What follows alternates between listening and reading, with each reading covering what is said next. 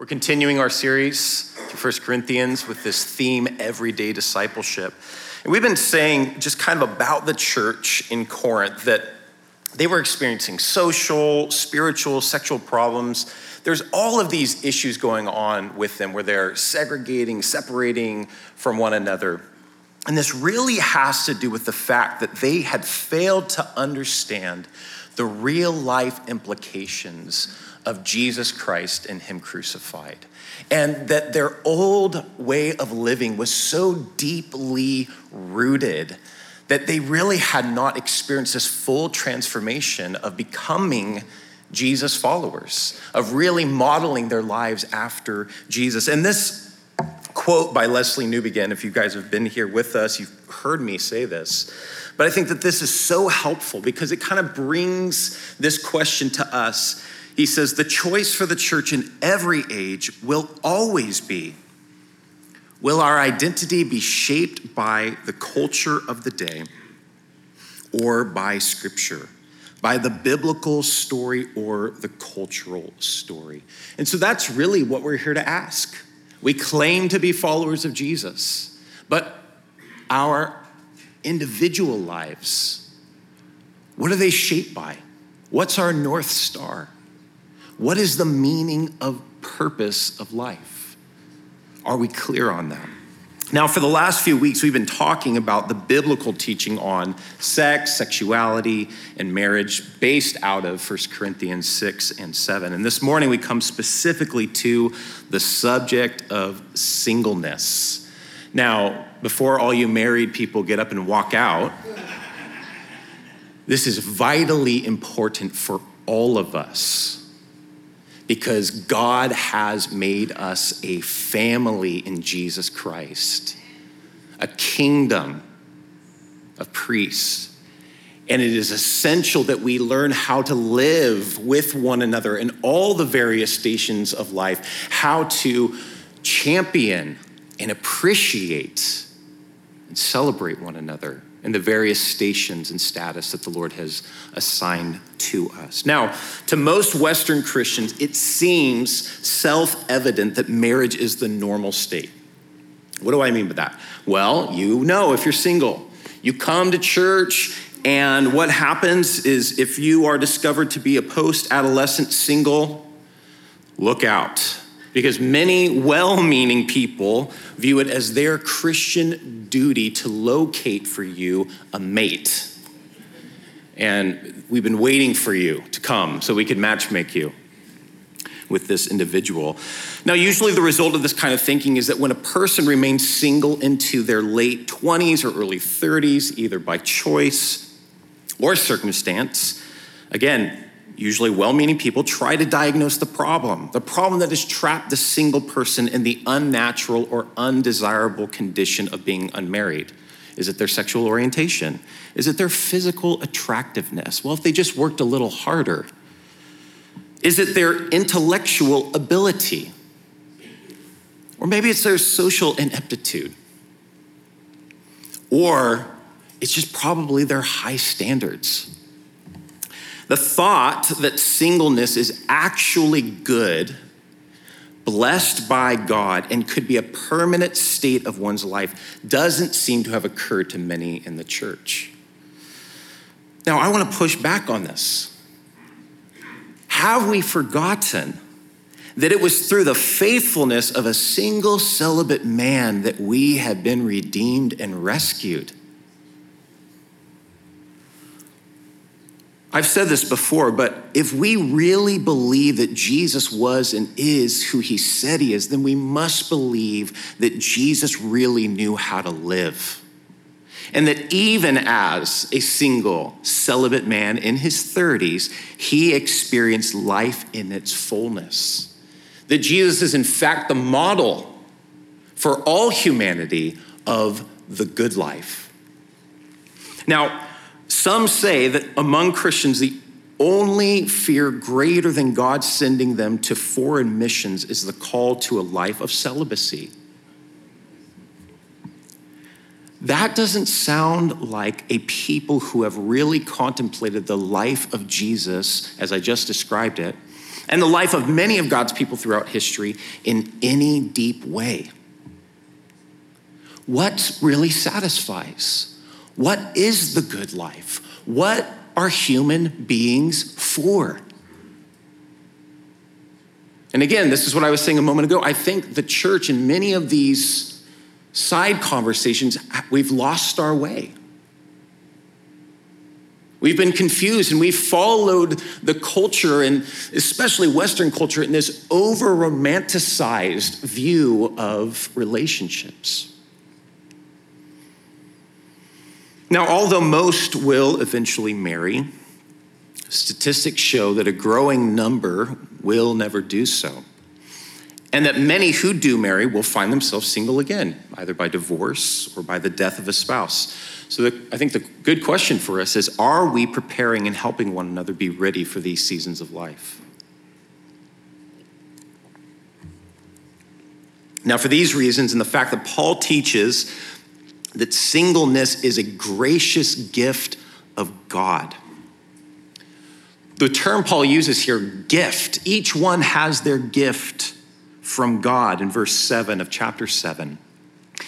This term is the word charisma. It's a grace gift given by God as a stewardship for kingdom advancement and kingdom purposes. That's how Paul defines the gift of marriage. That's how Paul defines the gift of singleness. It is a grace gift given to an individual by God to do kingdom work. So the fact that Paul teaches this high view of both singleness and marriage, I think the contemporary church is in real need of reassessing its stance on the issue of singleness. So let's talk about the goodness of singleness as Paul teaches it here.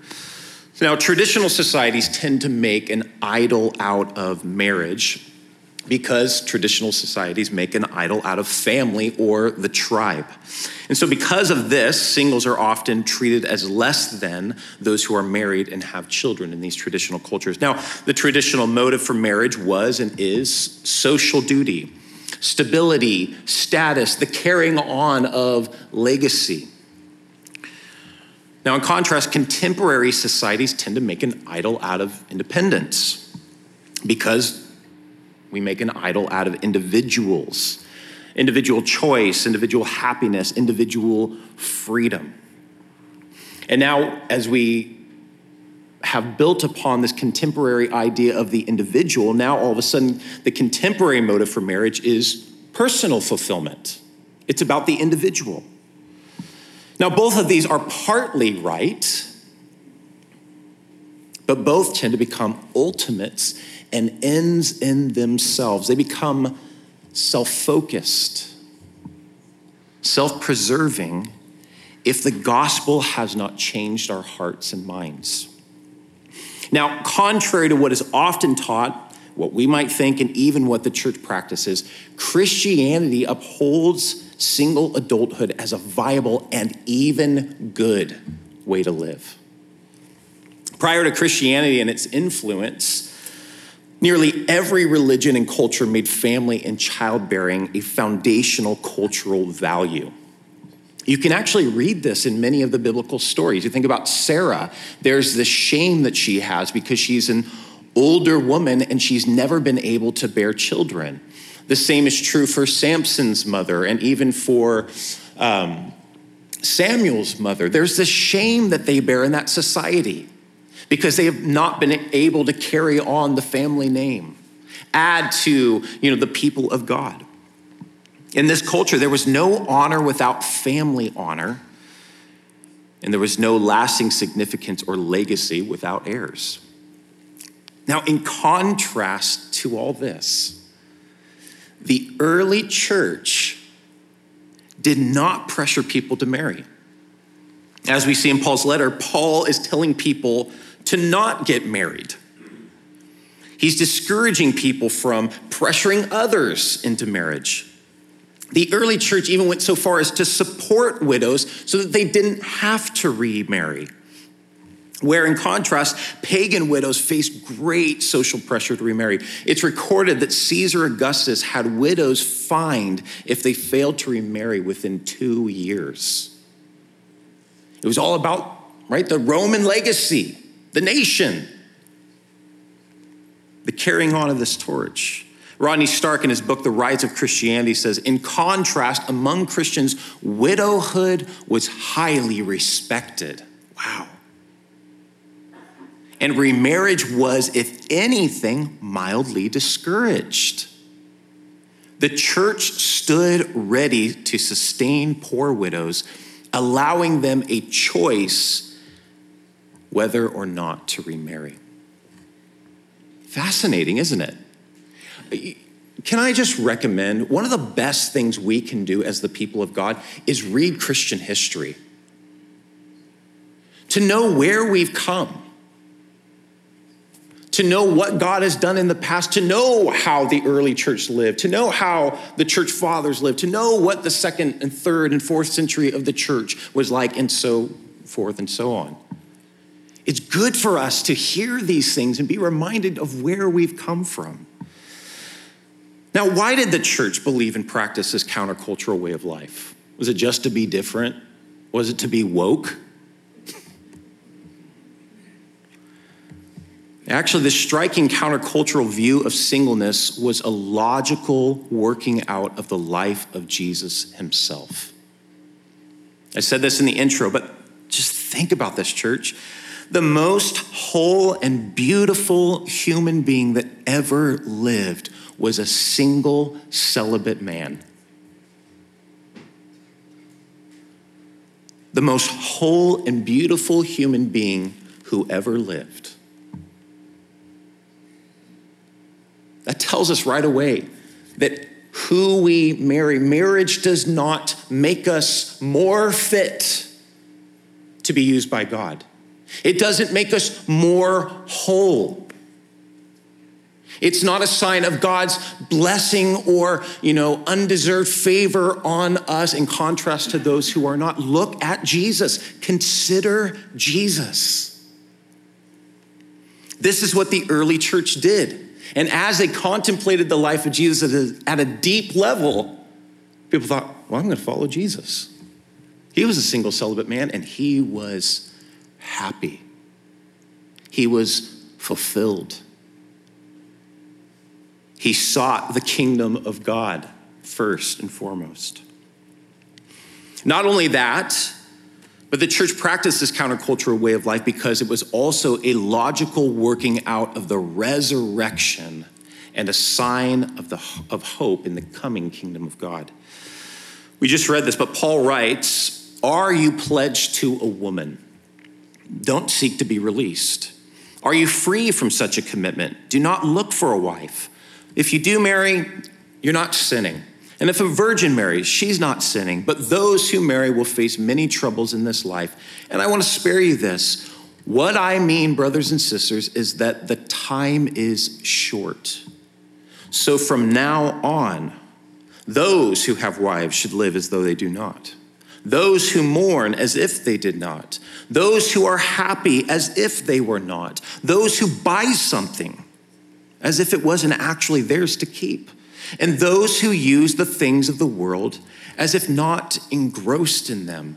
For this world in its present form is passing away. What the heck is Paul talking about? Well, Paul, like Jesus, taught the overlap of the ages. What that means is that the kingdom of God, God's power and presence at work to renew all things, had broken into the old world through the incarnation of Jesus Christ. Through his presence, through his life, his death, his resurrection, yes, the kingdom of God is here. It's present. It is advancing. It's here in a real and substantial way. God's power and presence to save, to heal, to renew, but it is only partial. Christ is not physically ruling and reigning on earth. We are not yet kings and queens reigning with him. And so at the same time, it means that the social and material concerns of this world still exist. There are still status and social order and stations to this physical world. Not only that, but there are hardships, there are setbacks, there are anxieties, there's troubles, there's the presence of sin and its power. All of these are present and at work in the world. Paul speaks to this conviction in many, if not every single one of his letters. And this is what he wants us to do. He says, though we live in the overlap of the ages, the already not yet, Paul wants the church to live in light of and the reality of the coming kingdom of God in such a way that it transforms all our earthly relationships, stations, and status. So though we're living the already not yet, Paul wants us to identify our lives and live out our lives in the already. That's how he wants us to live. This deep, what's called eschatological conviction, the end of all things, the new creation. This conviction informs Paul's apparent apathy when it comes to any station of life. Paul sees all of these things, whether married, single, young, old, slave, free, Jew or Gentile, whatever other category we create, as irrelevant in light of the coming and already present kingdom of God. What matters to Paul is obedience to God's kingdom way, not status or station. Or as I love the way he puts it in Galatians. There, of course, he's dealing with a different subject, but he says this, what matters is the new creation. Oh, I'm married, single, and this matters to God. I'm Jew, I'm Gentile, I'm slave, I'm free. Paul says, none of that matters. What matters is the new creation.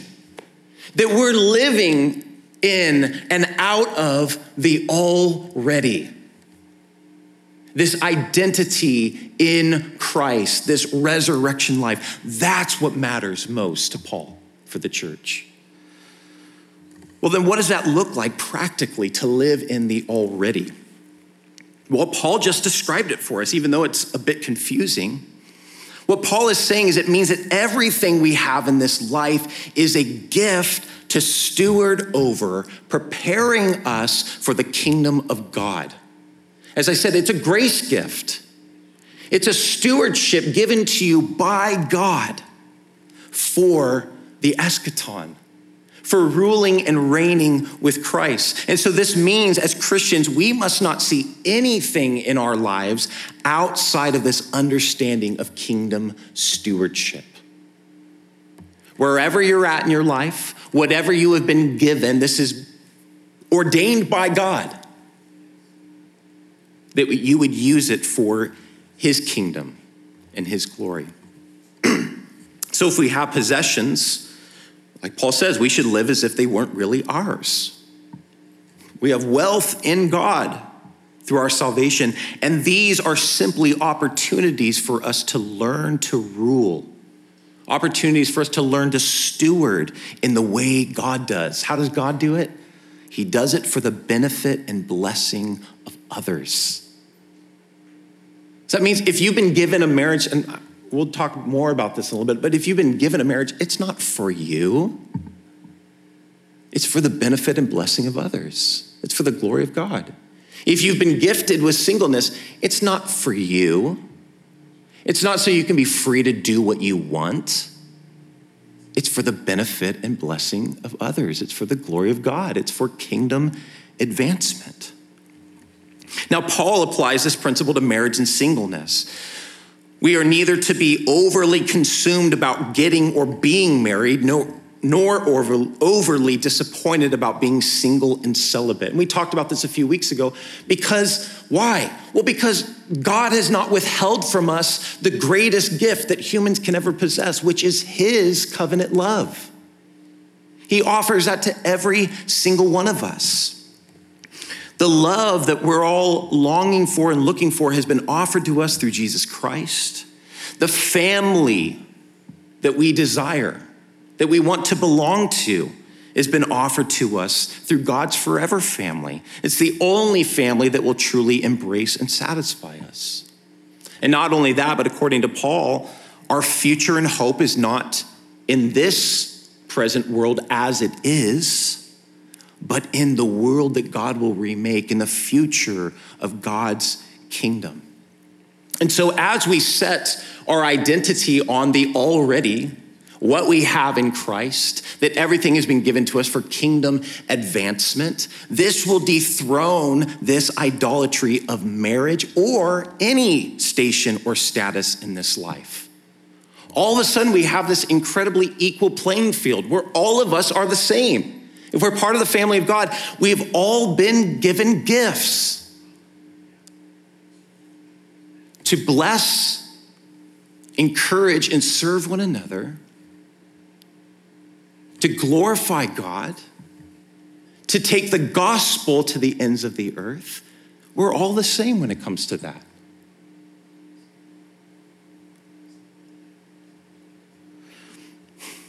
Now, because of that, Christians then are not to choose between marriage and singleness for the basic contemporary motive of personal fulfillment, and also not for the traditional motive of propagating family legacy, but rather we are to marry or remain single on the basis of which state best makes us a sign of the kingdom.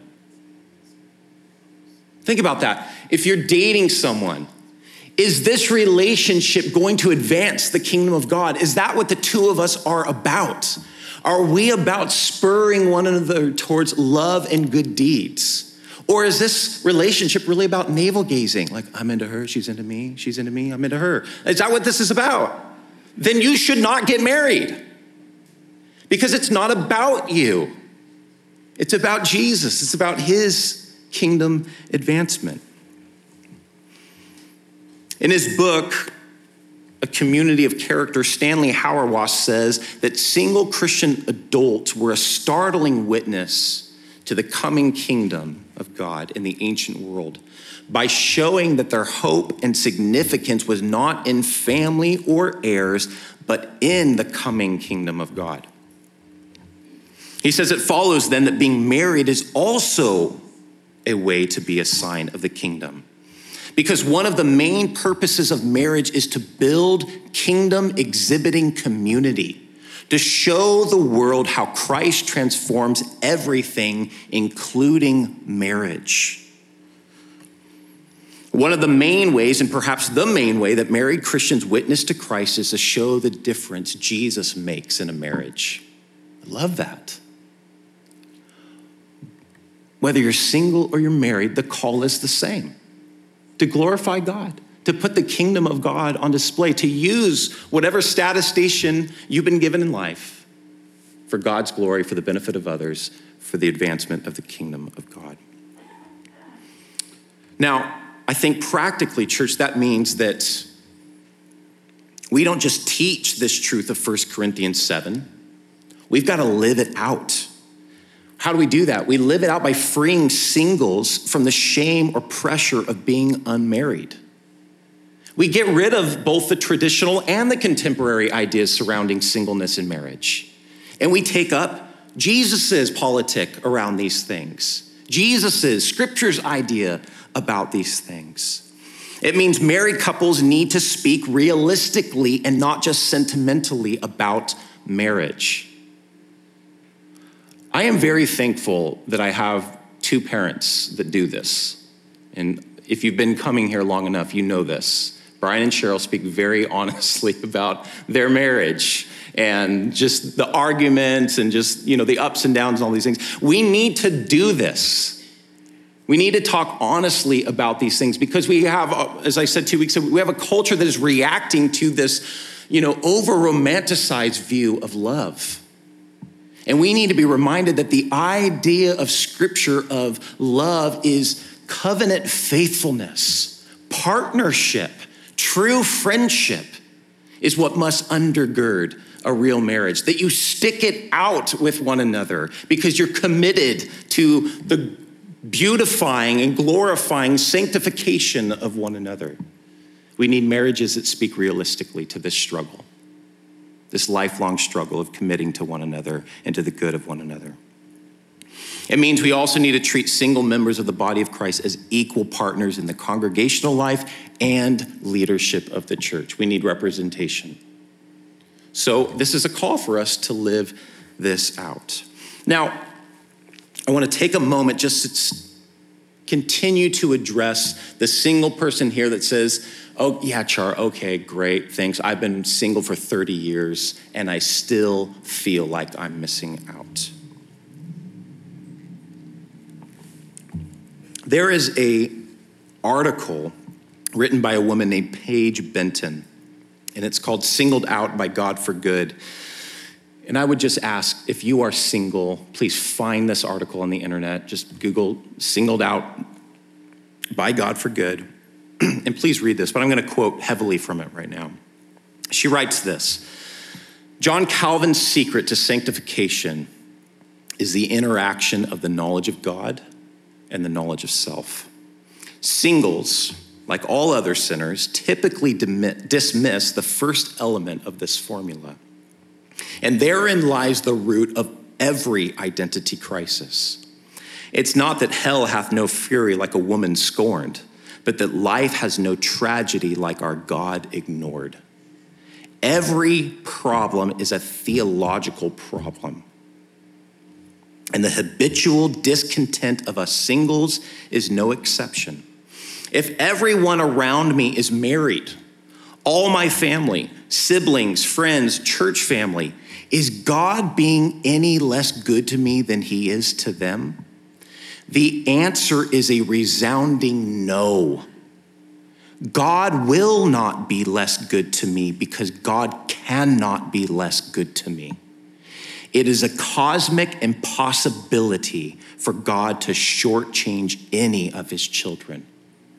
God can no more live in me apart from the perfect fullness of his goodness and grace than I can live in Nashville and not be white. If he fluctuated one quirk in his goodness, he would cease to be God. Warped theology is at the heart of attempts to explain singleness. She goes on to explain, listen to these, this is so good. As soon as you're satisfied with God alone, he'll bring someone special into your life, as though God's blessings are ever earned by our contentment. You're too picky, as though God is frustrated by our fickle whims and needs broader parameters with which to work. Here's another. As a single, you can commit yourself wholeheartedly to the Lord's work, as though God requires emotional martyrs to do his work, of which marriage must have no part. One more. Before you can marry someone wonderful, this one's my favorite, the Lord has to make you someone wonderful. I hate these cliches. They drive me mad. As though God grants marriage as a second blessing to the satisfactorily sanctified. So good.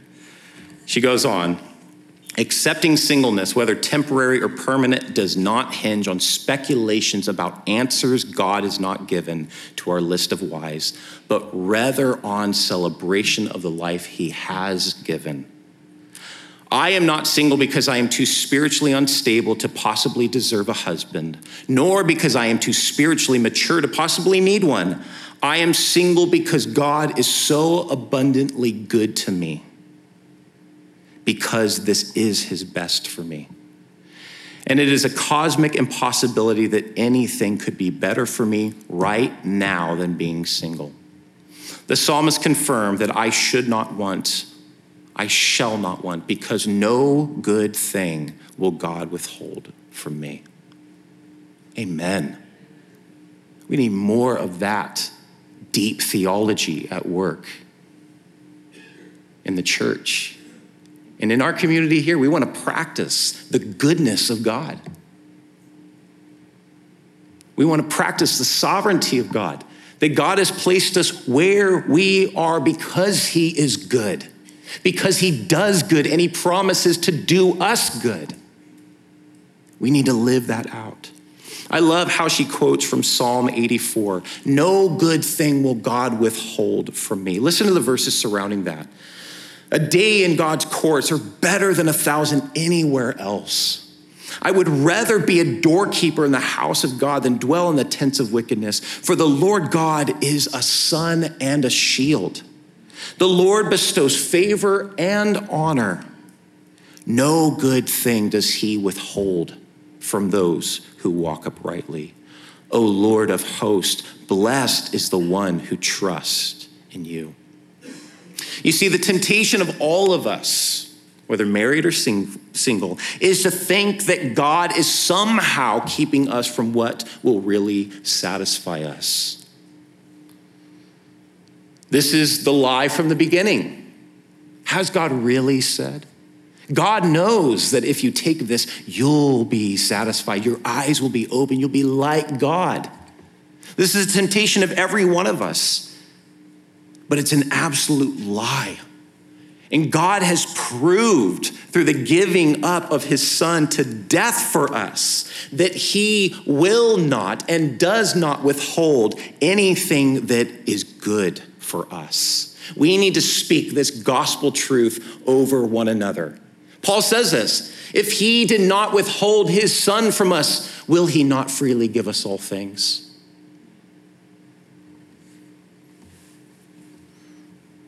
We need to remember these truths, speak them over one another, while remembering as well that God, as our Father, as our Maker, is the one who decides and truly knows what is best. He knows what is good. Do we believe that? I love what Tim Keller says. He says, God's wise, redemptive love in your life is perfectly compatible with terrible suffering in your life. I don't really love this, but it's true, it's good. He says, just look at Jesus. Does God love the Son? Oh, he is the beloved. That's how he's spoken of. And yet, God's, the Father, his call on the life of his beloved Son is to suffer. To suffer for our sakes, that we might be redeemed. It's good. And it's hard. And these things are not incompatible with God's goodness. Do we believe that the withholding of good things from our life is actually God being good to us, even though they might be painful and lonely at times? And I think that the answer to that question will show the degree to which we have made an idol out of anything or anyone. Listen, if marriage is going to conform you more into the image of Christ, if it's going to make you more beneficial to the kingdom cause, then God will bring that into your life. If singleness is going to conform you more into the image of Christ and cause you to be better used for kingdom advancement, then God will bring that into your life. Whatever causes you to lean more on the Lord for dependence, those are good things. And God promises those for his people. God has done you good, is doing you good, and will do you good. The psalmist says, how blessed, flourishing, whole, and at peace is the one who trusts this truth. Church, do we believe that? Do we believe that no good thing does he withhold? At peace, flourishing, full are those who trust this promise. Now, lastly, I want to talk about what Paul says here. If this is true, if God has called us into this station of life, whether single or married, if this is a grace gift, then Paul's exhortation is take hold of it, own it, advance the kingdom of God from where you are at presently. Listen to what he says. Each person should live as a believer in whatever situation the Lord has assigned to them, just as God has called them. This is the rule I lay down in all the churches. Was a man already circumcised when he was called? He should not become uncircumcised. Was a man uncircumcised when he was called? He should not be circumcised. Circumcision is nothing, and uncircumcision is nothing. Keeping God's commands is what counts. Remember, the new creation, this is what counts. Each person should remain in the situation they were in when God called them. Were you a slave when you were called? Don't let it trouble you. Although, if you can gain your freedom, do it. For the one who is a slave when called to faith in the Lord is the Lord's freed person. Similarly, the one who is free when called is Christ's slave. You were bought at a price. Do not become slaves of human beings or human ideas, is what Paul is saying. Brothers and sisters, each person as responsible to God should remain in the situation they were in when God called them. Oh, this is so good. It's so freeing when we receive this. Look, wherever you are at in your life, this is ordained by God. This is good. Receive it as a gift. Own it. Trust in the goodness of God and step into that identity in a full way. Put two hands on the wheel and advance the kingdom of God from where you're at. I can't think of a better example of this than Jesus Christ himself. Father, let this cup pass from me. Nevertheless, not as I will, but as you will. This is what Jesus did. He embraced the life the Father assigned to him, the identity the Father assigned to him, the beloved Son who would carry out the family mission to redeem the world. He embraced that call, although it included great suffering and hardship, difficulty, temptation, but so much goodness.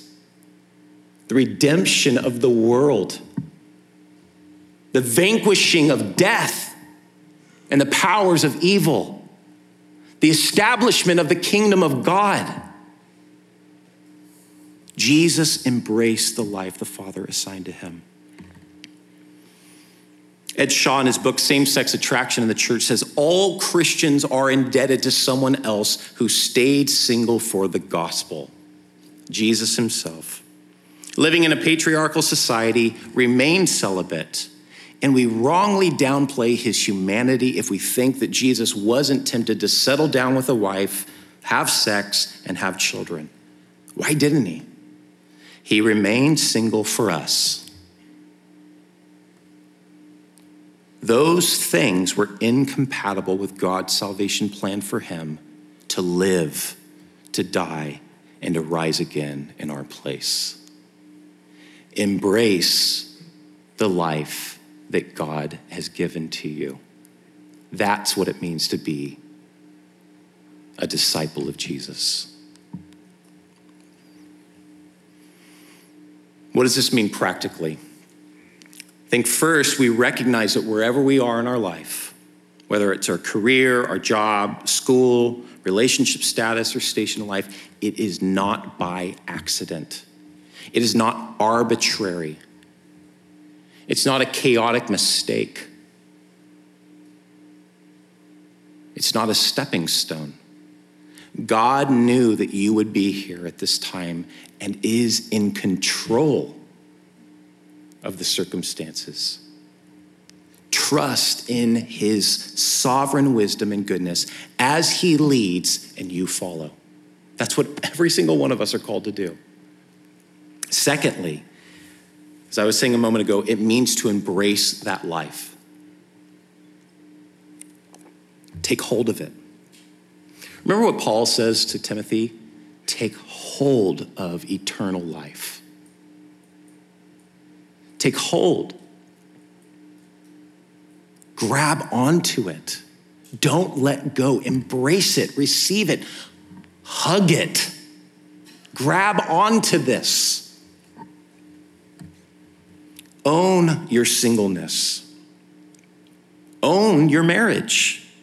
Own your family as a grace gift, a stewardship from God to be used for the benefit of others and the furtherance of God's kingdom, and yes, even your own joy and fulfillment as you humbly receive this gift and walk out this calling. And negatively, it means resist the urge or temptation to think or say, when the season of my life is over, then I'll serve God. Then I'll seek God. Or when I get married, then I'll really be useful to God. Or when I'm retired. When I'm less busy with this or that, then I'll be able or useful. Remember that story? Jesus says that the servant was sent out to invite many people to the wedding feast of the king. It's his son, he's getting married. And so the king sends out his servants to invite people to the wedding. I'm busy. Oh, I just got some new oxen, I've got to try them out. Oh, I just married and I'm busy, I can't do that. Everyone is busy. And so he says, go into the highways and the byways, invite anyone and everyone. The poor, the weak, the homeless. It doesn't matter. Invite them, for my house will be filled. Do not neglect the gift, the offer that the Father gives to you. Listen to this. That parable is not just about the Pharisees or the Jews of the first century. It's about you and it's about me. Will we embrace the life that God has assigned to us? Or will we make all of our excuses why we are busy and cannot advance the kingdom of God now? Will we be like those in Matthew 6 who are anxious, just like the pagans, about everything else, but neglect to seek first the kingdom of God and his righteousness?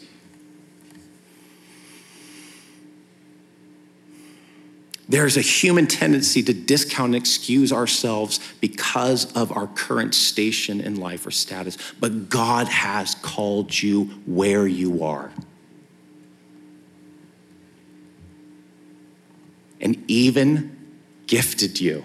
Man, that really has to change, right? Our way of thinking. It's a gift. Either with singleness or marriage, to be right where you are in order to seek his kingdom and his righteousness. Today is the day.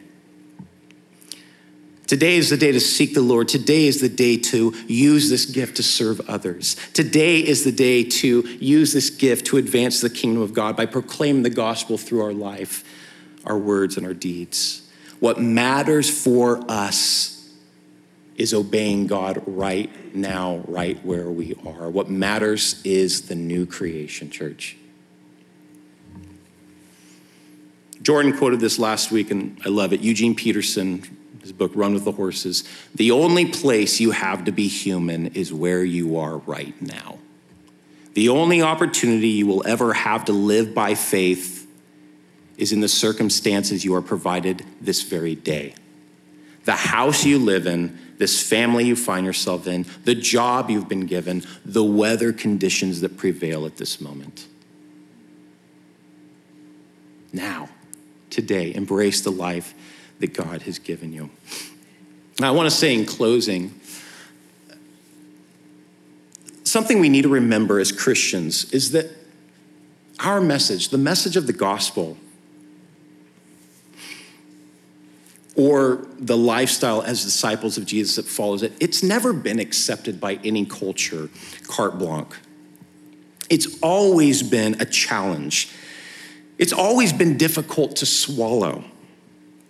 Whether that's for conservative people or liberal people, all throughout the ages, it's always been the same. When, the first century heard about the sexual ethics of the New Testament, they were like, that sounds great. I'm on board. Like, that's not how it was. It was like, okay, I've got to deny myself in order to follow Jesus. I've got to turn from these things and turn toward Jesus. Because remember, when the gospel was first preached, it wasn't right or left. It wasn't just another religion. It was a new politic. It was a message declaring there is a new king like no other king. There is a new kingdom that has been established, and it is a kingdom of righteousness and justice. And with that, there is a new way of living in the kingdom of God.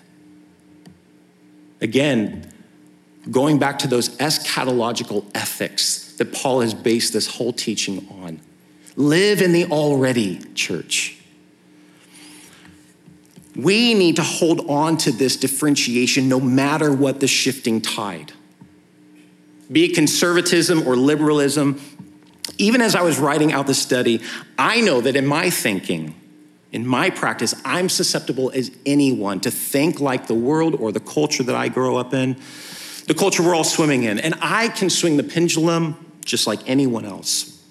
I can tend to focus on the proof texts that support what I already think, what I want to hear about singleness, marriage, relationships, and family. But the truth is that every one of us is tempted to affirm our own rightness, to hear what we want to hear. And usually the filter through which we put these things through is the filter of self. What is best for me? What will satisfy me? What will make me happy? Listen, my last appeal.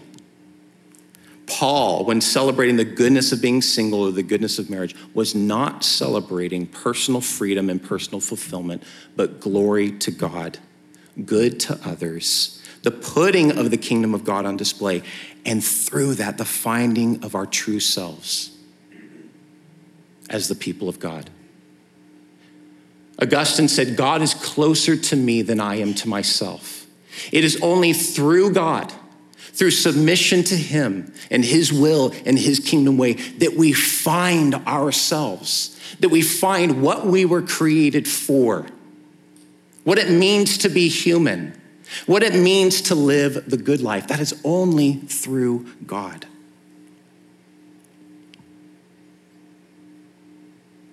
In church, as we practice what Paul is exhorting us to in 1 Corinthians 7, about the goodness of marriage, about the goodness of singleness, about each of us using our gift to benefit others, to glorify God, to advance the kingdom. We're going to cultivate this kingdom of God community here in Orange County. We're going to put the kingdom of God on display. And guess what? There are so many broken and hurting people that are looking for this fullness that is offered us in Jesus Christ.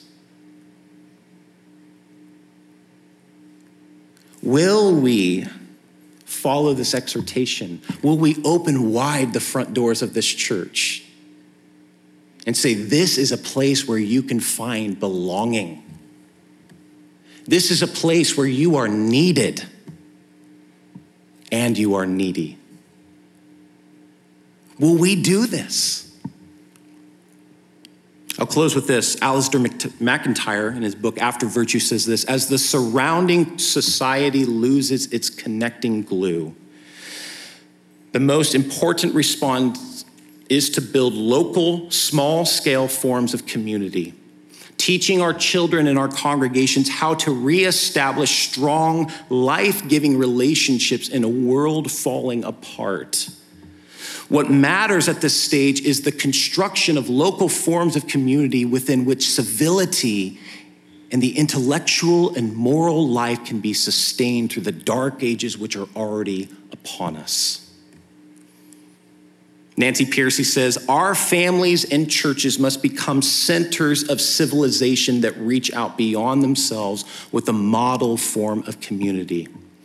The strongest Christian communities, families, congregations, groups of singles are those driven by a larger vision, a sense of ministry.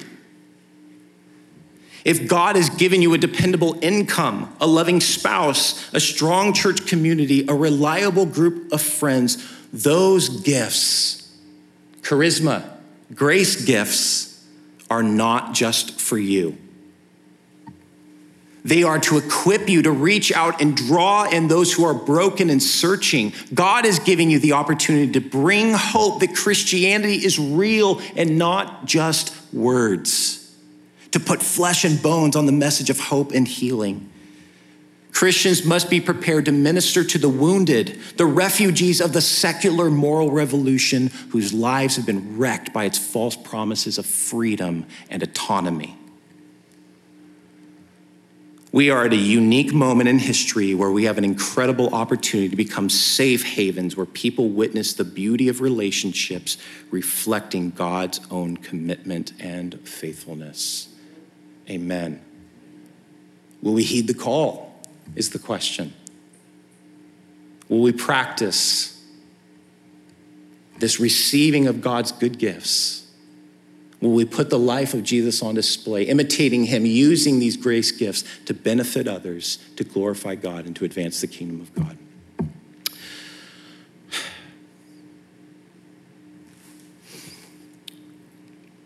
I hope we will. Holy Spirit,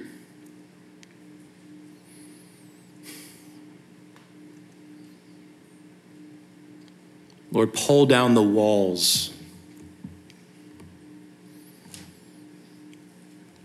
Break open the echo chamber of our lives so that we might hear your offer, your good offer, to bless us, to fulfill us by taking us a way that we don't understand, by a way that seems difficult, by a way that can't possibly do what you're saying. Help us to trust you.